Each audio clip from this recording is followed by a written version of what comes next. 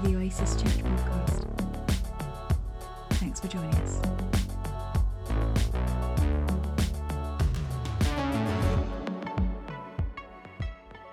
This reading is taken from Philippians chapter 4, verses 4 to 9.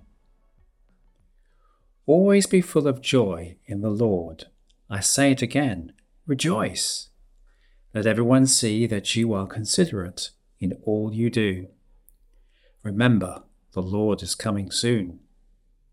Don't worry about anything. Instead, pray about everything. Tell God what you need and thank Him for all He has done. Then you will experience God's peace, which exceeds anything you can understand. His peace will guard your hearts and your minds as you live in Christ Jesus. And now, dear brothers and sisters, one final thing. Fix your thoughts on what is true and honourable and right and pure and lovely and admirable. Think about things that are excellent and worthy of praise. Keep putting into practice all you have learned and received from me, everything you have heard from me and saw me doing. Then the God of peace will be with you.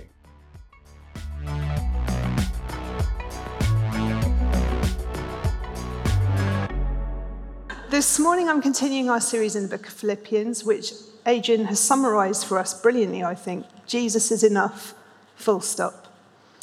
I'm actually going to focus in on the middle two verses of that passage, verse 6 and 7, and then Davina and Chika have kindly offered to come and speak to us from verse 8. I want to start actually by just revisiting those middle verses 6 and 7 in a slightly different translation, the Passion. I'm really grateful to my daughter Becky for introducing me to the Passion Translation.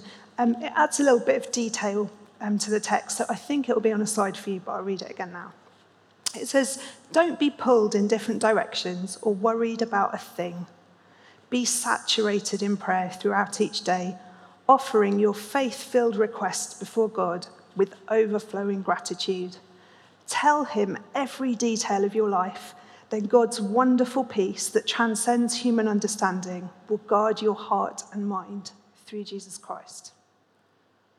So here in chapter 4 of the book, Paul is challenging us now with practical ways to keep on living out a Jesus-centered life based on all the theology he's laid out for us in the previous chapters.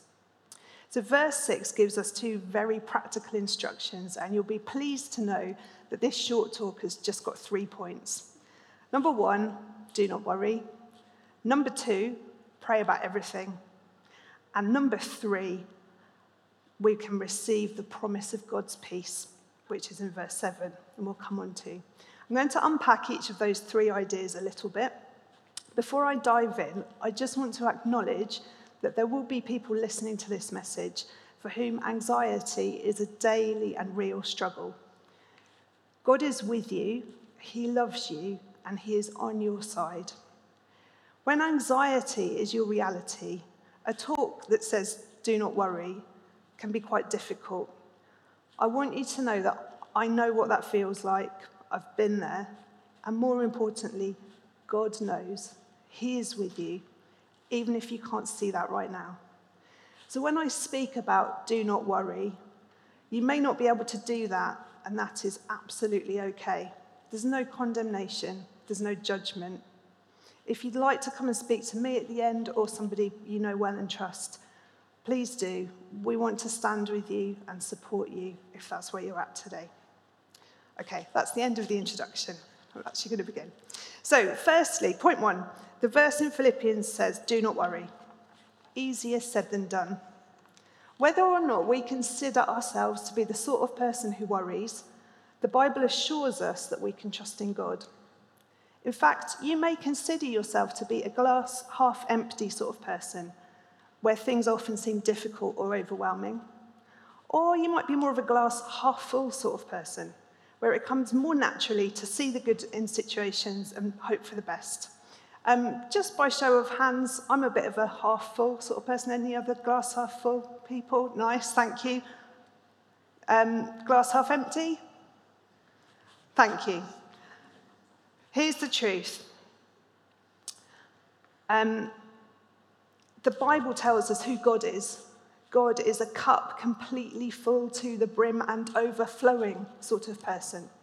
And the goodness and the grace and the love that he has is sufficient for us. He is enough. Full stop.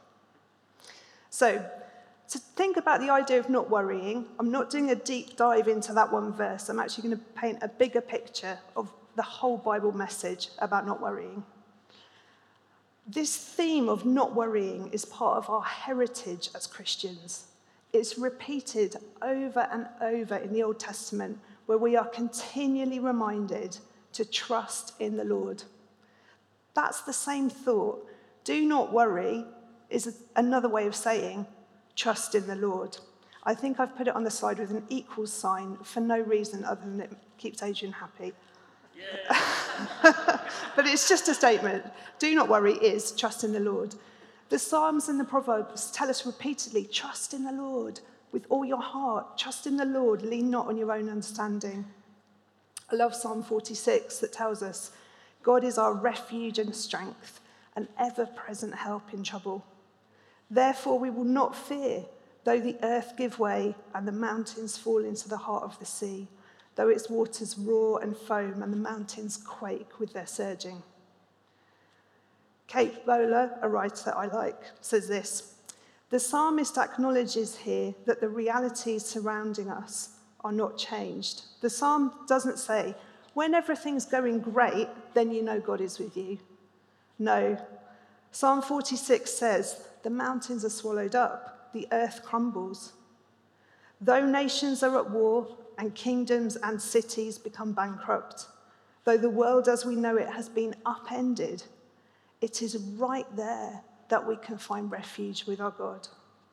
God is our safe place, not after the worst is over, but right in the midst of our pain or grief or loss. God is our place of peace as the world around rages on.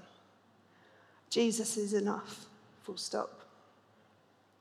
Another Psalm 37. Here is a different encouragement to trust God. And I'm going to ask you to, a bit of interaction. So hopefully that psalm will come up on the screen. I'm going to ask you to look at what it is that God does in Psalm 37, where it tells us to commit to God, to trust in him, to be still, and to wait. So anyone happy to shout out? What action are we required to do here? There's 4 things. Commit, trust, be still. Wonderful, thank you. Chloe, if you could put the next bit up, what does God do then? There are 3.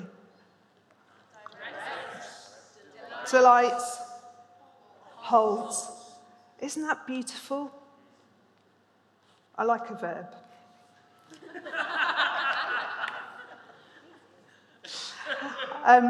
Emily P. Freeman, another writer I like, says this: what we believe about God informs every aspect of our lives. So if you believe that God is both powerful and kind, you can trust him with the detail of your life. Throughout the Old Testament, we're also given examples of people of faith who choose to trust in God in the most extraordinary circumstances. I'm just going to quickly go over 5 examples. I know you'll be familiar with them, just to build our faith. Noah, based totally on trusting God, not a cloud in the sky, builds a massive ark. That's trusting God. Daniel, a young man, sought to be faithful to God in a culture that was totally opposed to his faith. He continued to pray daily despite a law that meant he would be killed for praying. He carried on praying and trusting as he was thrown into a den of lions, and God showed up and protected him. Deborah, one of my favourite characters in the Bible, she was the leader of God's people in the time of Judges. And God spoke to her about sending the army into battle, and he would give them victory. However, the commander of the army, a dude called Barak, was not sure. So he said, Deborah, can you come with me into battle? I'm not sure about this. She says, certainly I will go with you. Total trust in what God had spoken to her and in putting her life fully in his hands. Ruth. When her husband died, she chose to stick with and honour her mother-in-law, telling her, I know this verse is familiar, your people will be my people, your God will be my God. Ruth then left her family, her town, her friends, and journeyed to Bethlehem with Naomi. What sacrifice and humility based totally on trusting in God. And then Mary. We'll be thinking about Mary, won't we, soon, because we're coming up to Christmas. Meek and mild? I don't think so. I think Mary is radical. A teenager an angel rocks up and tells her that she will miraculously become pregnant, putting her reputation, her engagement, her entire future at risk. She says, let it be to me as God has said. Incredible trust in God. As Christians, we stand on this heritage of faith that shows us both how to trust in God and that God can be trusted no matter what our circumstances. In his excellent book, A Long Obedience in the Same Direction, Eugene Peterson writes, saying that we should study the Old Testament to help us to put our worries into perspective. He says this, a Christian who has David in their bones, Jeremiah in their bloodstream, Paul in their fingertips, and Christ in their heart will know how much or little value to put on their own momentary feelings and the experiences of the last week. I love that. You got David in your bones, Deborah in your bloodstream. I think it was a couple of weeks ago, Graham came up and encouraged us to fill our hearts and minds with the Word of God. What might that look like for you and me this week? Apologies, because I think we say this a lot here, but I really highly want to recommend the Bible Project. If you have access to the internet, you can access all of their resources. They're completely free. There are no qualifications.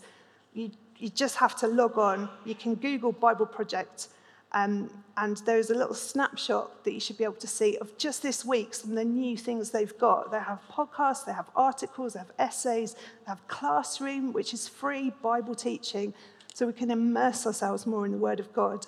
And I'm finding that super encouraging, and I really recommend, if you're like, I don't really know where to start with this Old Testament stuff, hop onto the Bible Project.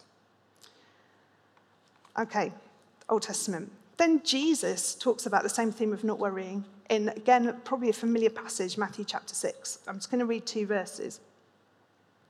Verse 25.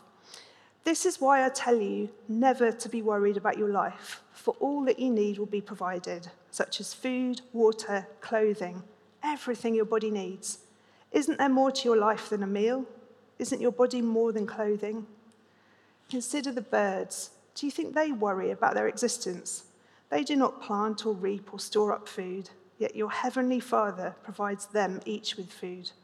Aren't you much more valuable to your Father than they? Jesus is promising here not that there will not be any difficulties in our lives, but rather that we can trust in God being attentive to the cares of our life. Kate Bowler writes, no matter what is keeping you up at night or what feels overwhelming, God has not left your side. God sees you. He has not forgotten you. God is not asleep. Another way to say this, on brand, Jesus is enough. Full stop. I'll move on now because of time, but I really recommend Matthew chapter 6. It's just so good for getting things in perspective. Okay, instruction number 2 is to pray. And I'm going to talk a little bit about some ways that I pray, in the hope that might be of help to some of you. I'm going to talk about praying honestly, praying ongoingly, praying thankfully, and praying with other people. First of all, in this passage we're looking at in Philippians, do not worry, pray instead. I think God's inviting us to pray honestly, to acknowledge our worries openly, share our hearts with God, to thank him for who he is, what he has done, and what he will do. The Message version of Philippians 4, chapter 6, puts it like this: let petitions and praises shape your worries into prayers, letting God know your concerns. 1 Peter chapter 5, verse 7, you'll all know this one: cast all your cares onto God because he cares for you. Ephesians chapter 6, 18, pray in the Spirit on all occasions with all kinds of prayers and requests. When I'm struggling to find words to pray, I turn to the Psalms. Psalm 31 is a great example of this idea that praise can shape our worries into prayer. It says this: in you, Lord, I have taken refuge. Let me never be put to shame. Deliver me in your righteousness. Turn your ear to me. Come quickly to my rescue. Be my rock of refuge, a strong fortress to save me. For the sake of your name, lead and guide me. Keep me free from the trap that's set for me, for you are my refuge. Into your hands I commit my spirit. Deliver me, Lord, my faithful God. I love that last verse, into your hands I commit my spirit. Of course, we know this is what Jesus cited as he died on the cross. So as we pray this psalm, we're linking directly into Jesus. And that decision, I commit my spirit, is a decision to trust him, to have the courage to leave things in his hands, to trust in God utterly. As the writer of Hebrews tells us, now faith is confidence in what we hope for and assurance about what we do not yet see. Last little psalm for today. This example is from Psalm 40. This is a great, honest prayer. Lord, don't hold back your tender mercies from me. Let your unfailing love and faithfulness always protect me. Troubles surround me, too many to count. This is real. Troubles surround us. Well, surround me anyway. And it's confidence in God's unfailing love and trust in his faithfulness. I read this somewhere. I can't remember who said it, so apologies to whoever it was, but I thought it was good. Not every moment is good, but we can choose to believe God is good in every moment.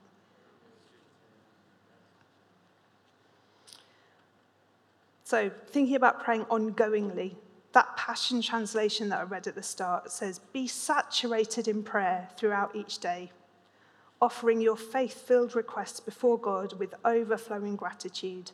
Tell him every detail of your life. Paul's point here is that prayer is not something that happens at a fixed point in the day, but it's rather an ongoing dialogue with our Father. I think it's helpful to remember that prayer does not have to be out loud, but it can be offered from the quiet of our hearts to God's heart. I have heard Christians say that they are bad at praying. This is not possible. Could you just say to the person next to you, it's not possible to be bad at prayer? And I'll tell you why. Thank you for doing that.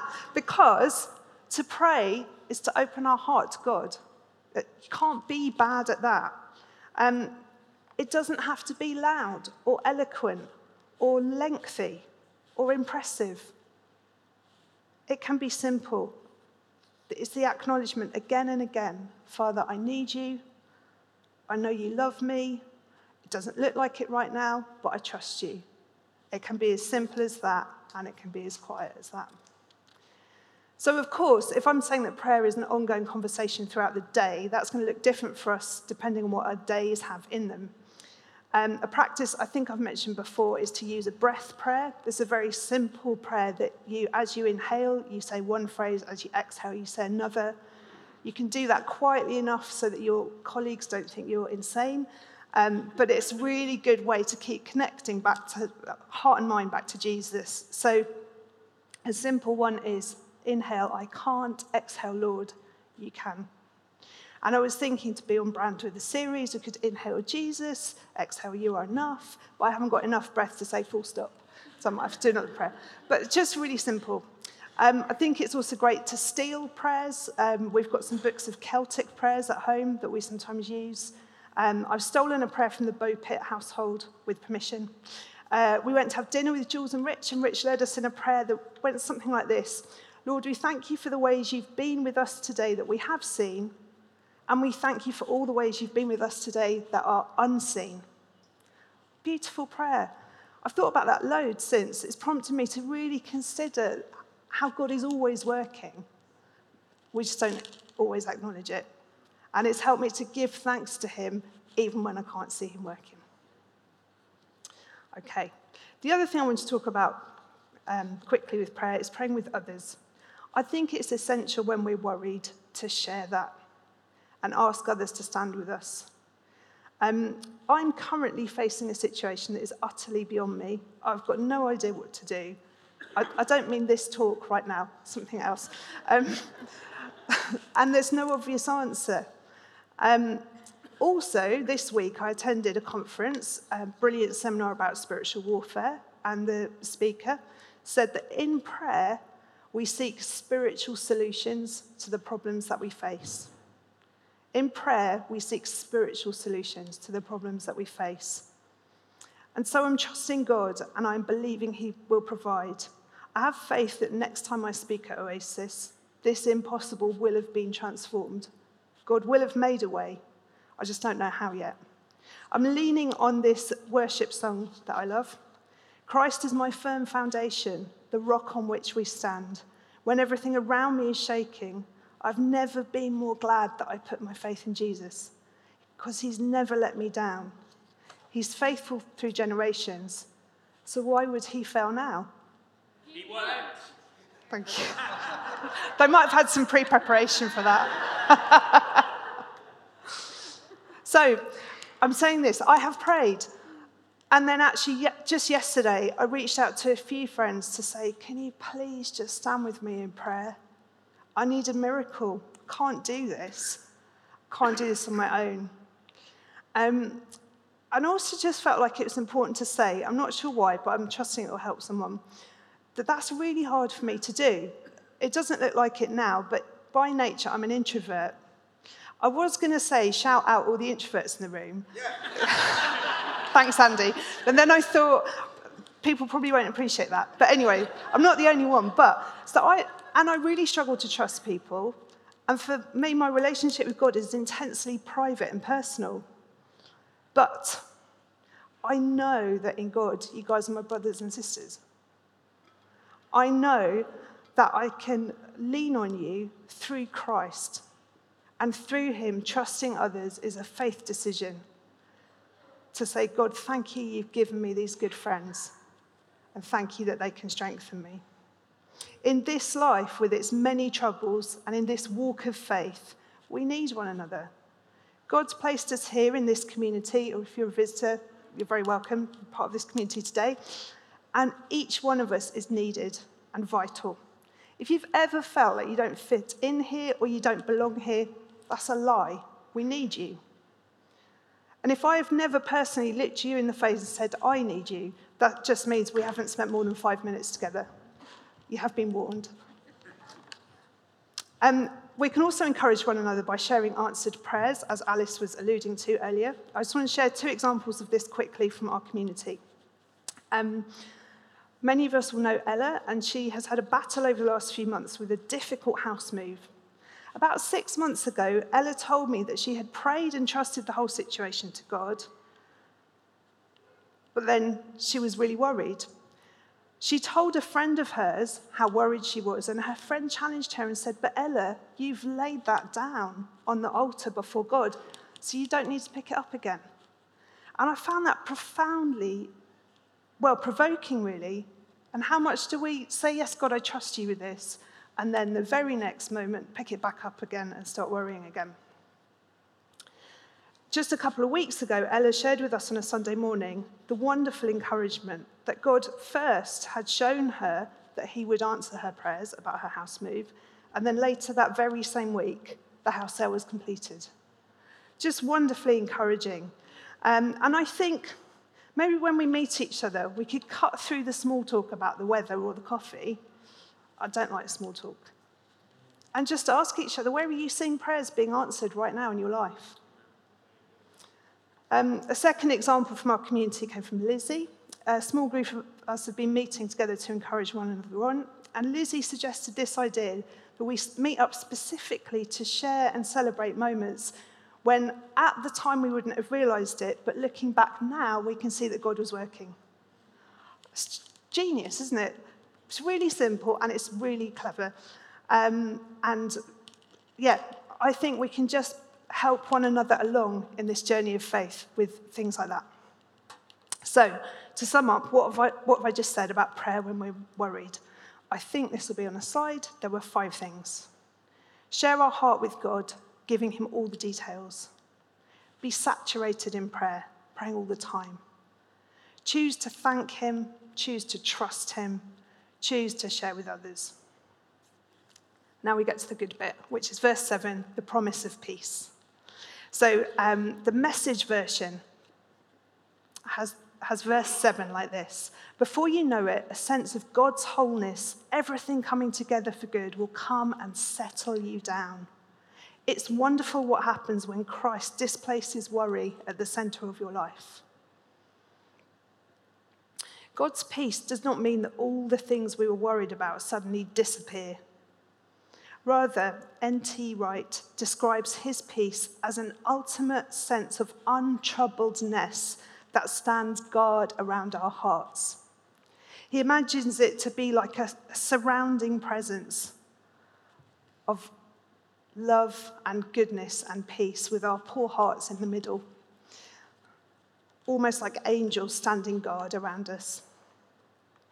As we offer our troubles to God, in return, he offers us his cup of love and peace, which, as the Message says, will come and settle you down.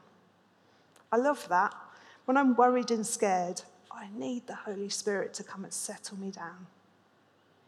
In a few minutes, we're going to have an opportunity to invite God to come and meet with us, actually, and come and settle us down.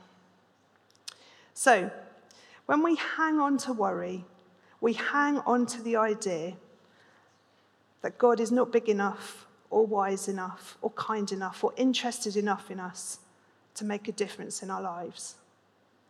When we give our worries to him and thank him for who he is, then the promise here in Philippians chapter 4, verse 7, is that we will know peace. We will truly know that Jesus is enough. Full stop. In a moment, I'm going to invite Davina and Chika to come and speak out of verse 8 for us. As I was preparing for this morning a few weeks ago, I felt the Holy Spirit nudge me, say, why don't you ask Davina and Chika if they'll come and speak? And I did, and they said yes, so thank you very much. So I'm really excited about what they might have to share with us about purity described in verse 8. So if you guys want to come up, thank you. Hi, my name is Chika, and this is my wife, Davina. And, all right, I'm nervous here, so please bear with me. First, when we were told we're going to share today, I was like, no, I'm not going to do it. Seriously, I told her, we're not doing it. But then I thought about it, and then something dropped in my heart. I said, let's go ahead, we're going to do it. And look at that verse 8 and 9. For me, it's a picture of love. That's what came to my mind. I said, I'm going to share about love. And in my recent travel, I met a young lady. She came up for prayer. She asked to pray for her. I said, why? I said, because she wants to pass exams, which is good, so that her mom can be proud of her. That broke my heart. Because if she believed that until she passes her exams, her mom will not be proud of her, then that is wrong. So I said, where's your mom? She pointed her mom out. I called her mom forward. I said, please, can you tell her that you're proud of her? So for us, love is without anything included in it. God's love for us has no barrier. It doesn't base upon what you do or what I do. It's just pure and simple. So when we say that Jesus is enough, that God's love is enough for you. Your parents' love is enough for you. I remember when we started dating, we got engaged, and I wanted to ask people. You asked herself, she asked, do you love me? Or I said, I love you. She said, why? I'm like... And it always happens to women. Women will say, when a man tells a woman, I love you, they want to know why you love them. But the reverse is not the same. When the woman tells a man, I love you, a man is happy. Men don't ask why. I don't know why that happens. We never ask why. We just accept that you love us and that's it.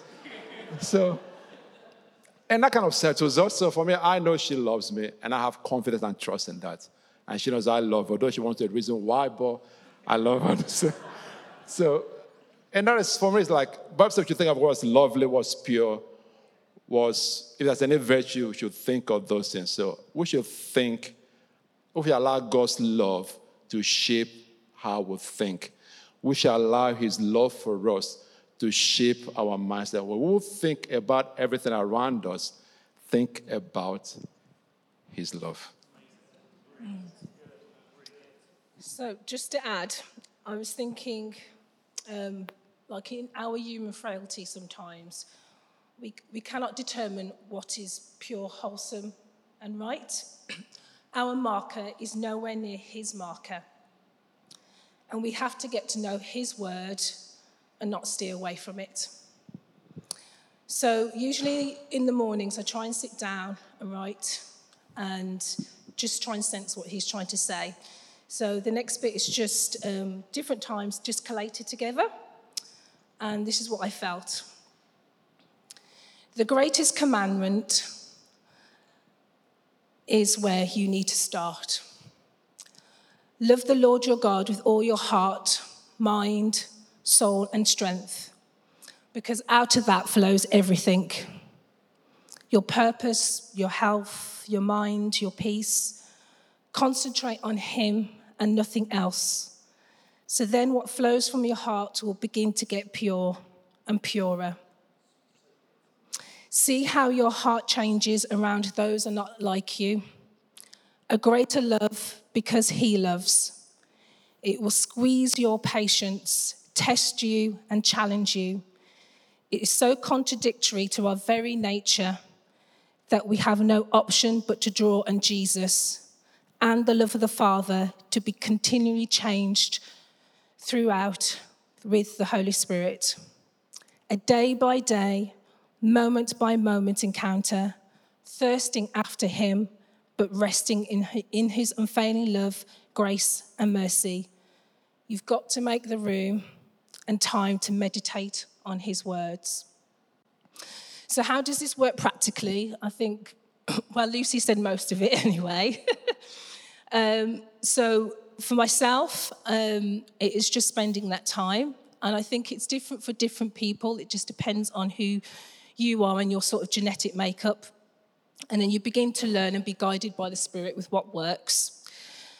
So one thing he says to me might be different to another. But one of the things I do try and do is do declarations regularly. So it was so wonderful when Lucy started off and said, I am the daughter of the King. I just loved that. And so that's what I do. I just have like a list of declarations where I just declare, and you just make that personal to you. So I've got one similar where it's like, I am blessed because I am the daughter of the one true living God of Abraham, Isaac, and Jacob, or my prayers are powerful and effective. And I think it is true that you have to just fake it until you make it, really, because sometimes you're not feeling like it at all. Other things, I've noticed for me that for my mind, I have to be careful of what I see and what I watch. So I've had to just try and think about things like switching like Netflix out for like faith networks and things like that, because what I see, my mind just meditate on that quite a lot. And then also I've noticed as well with the news, I don't know about for other people, but for COVID, when those daily updates kept going, my mind, I could feel myself a little bit changing. So I was like, no, I've had to starve myself off that for a little bit. And then I did get better. So my new rule is always the good news before the news. And I do that first. So finally, I just like to just spend time in silence and just see what thoughts come up and write them down. But all in all, I think nothing works best than just knowing that when negative thoughts surface, and they will surface, it's not if, it's when, you just have to say, no, I'm declaring this instead. And I just think as well that that's when that peace of mind, the most precious exchange I feel that God promises, takes over, and it takes our focus off from ourselves and then back onto him.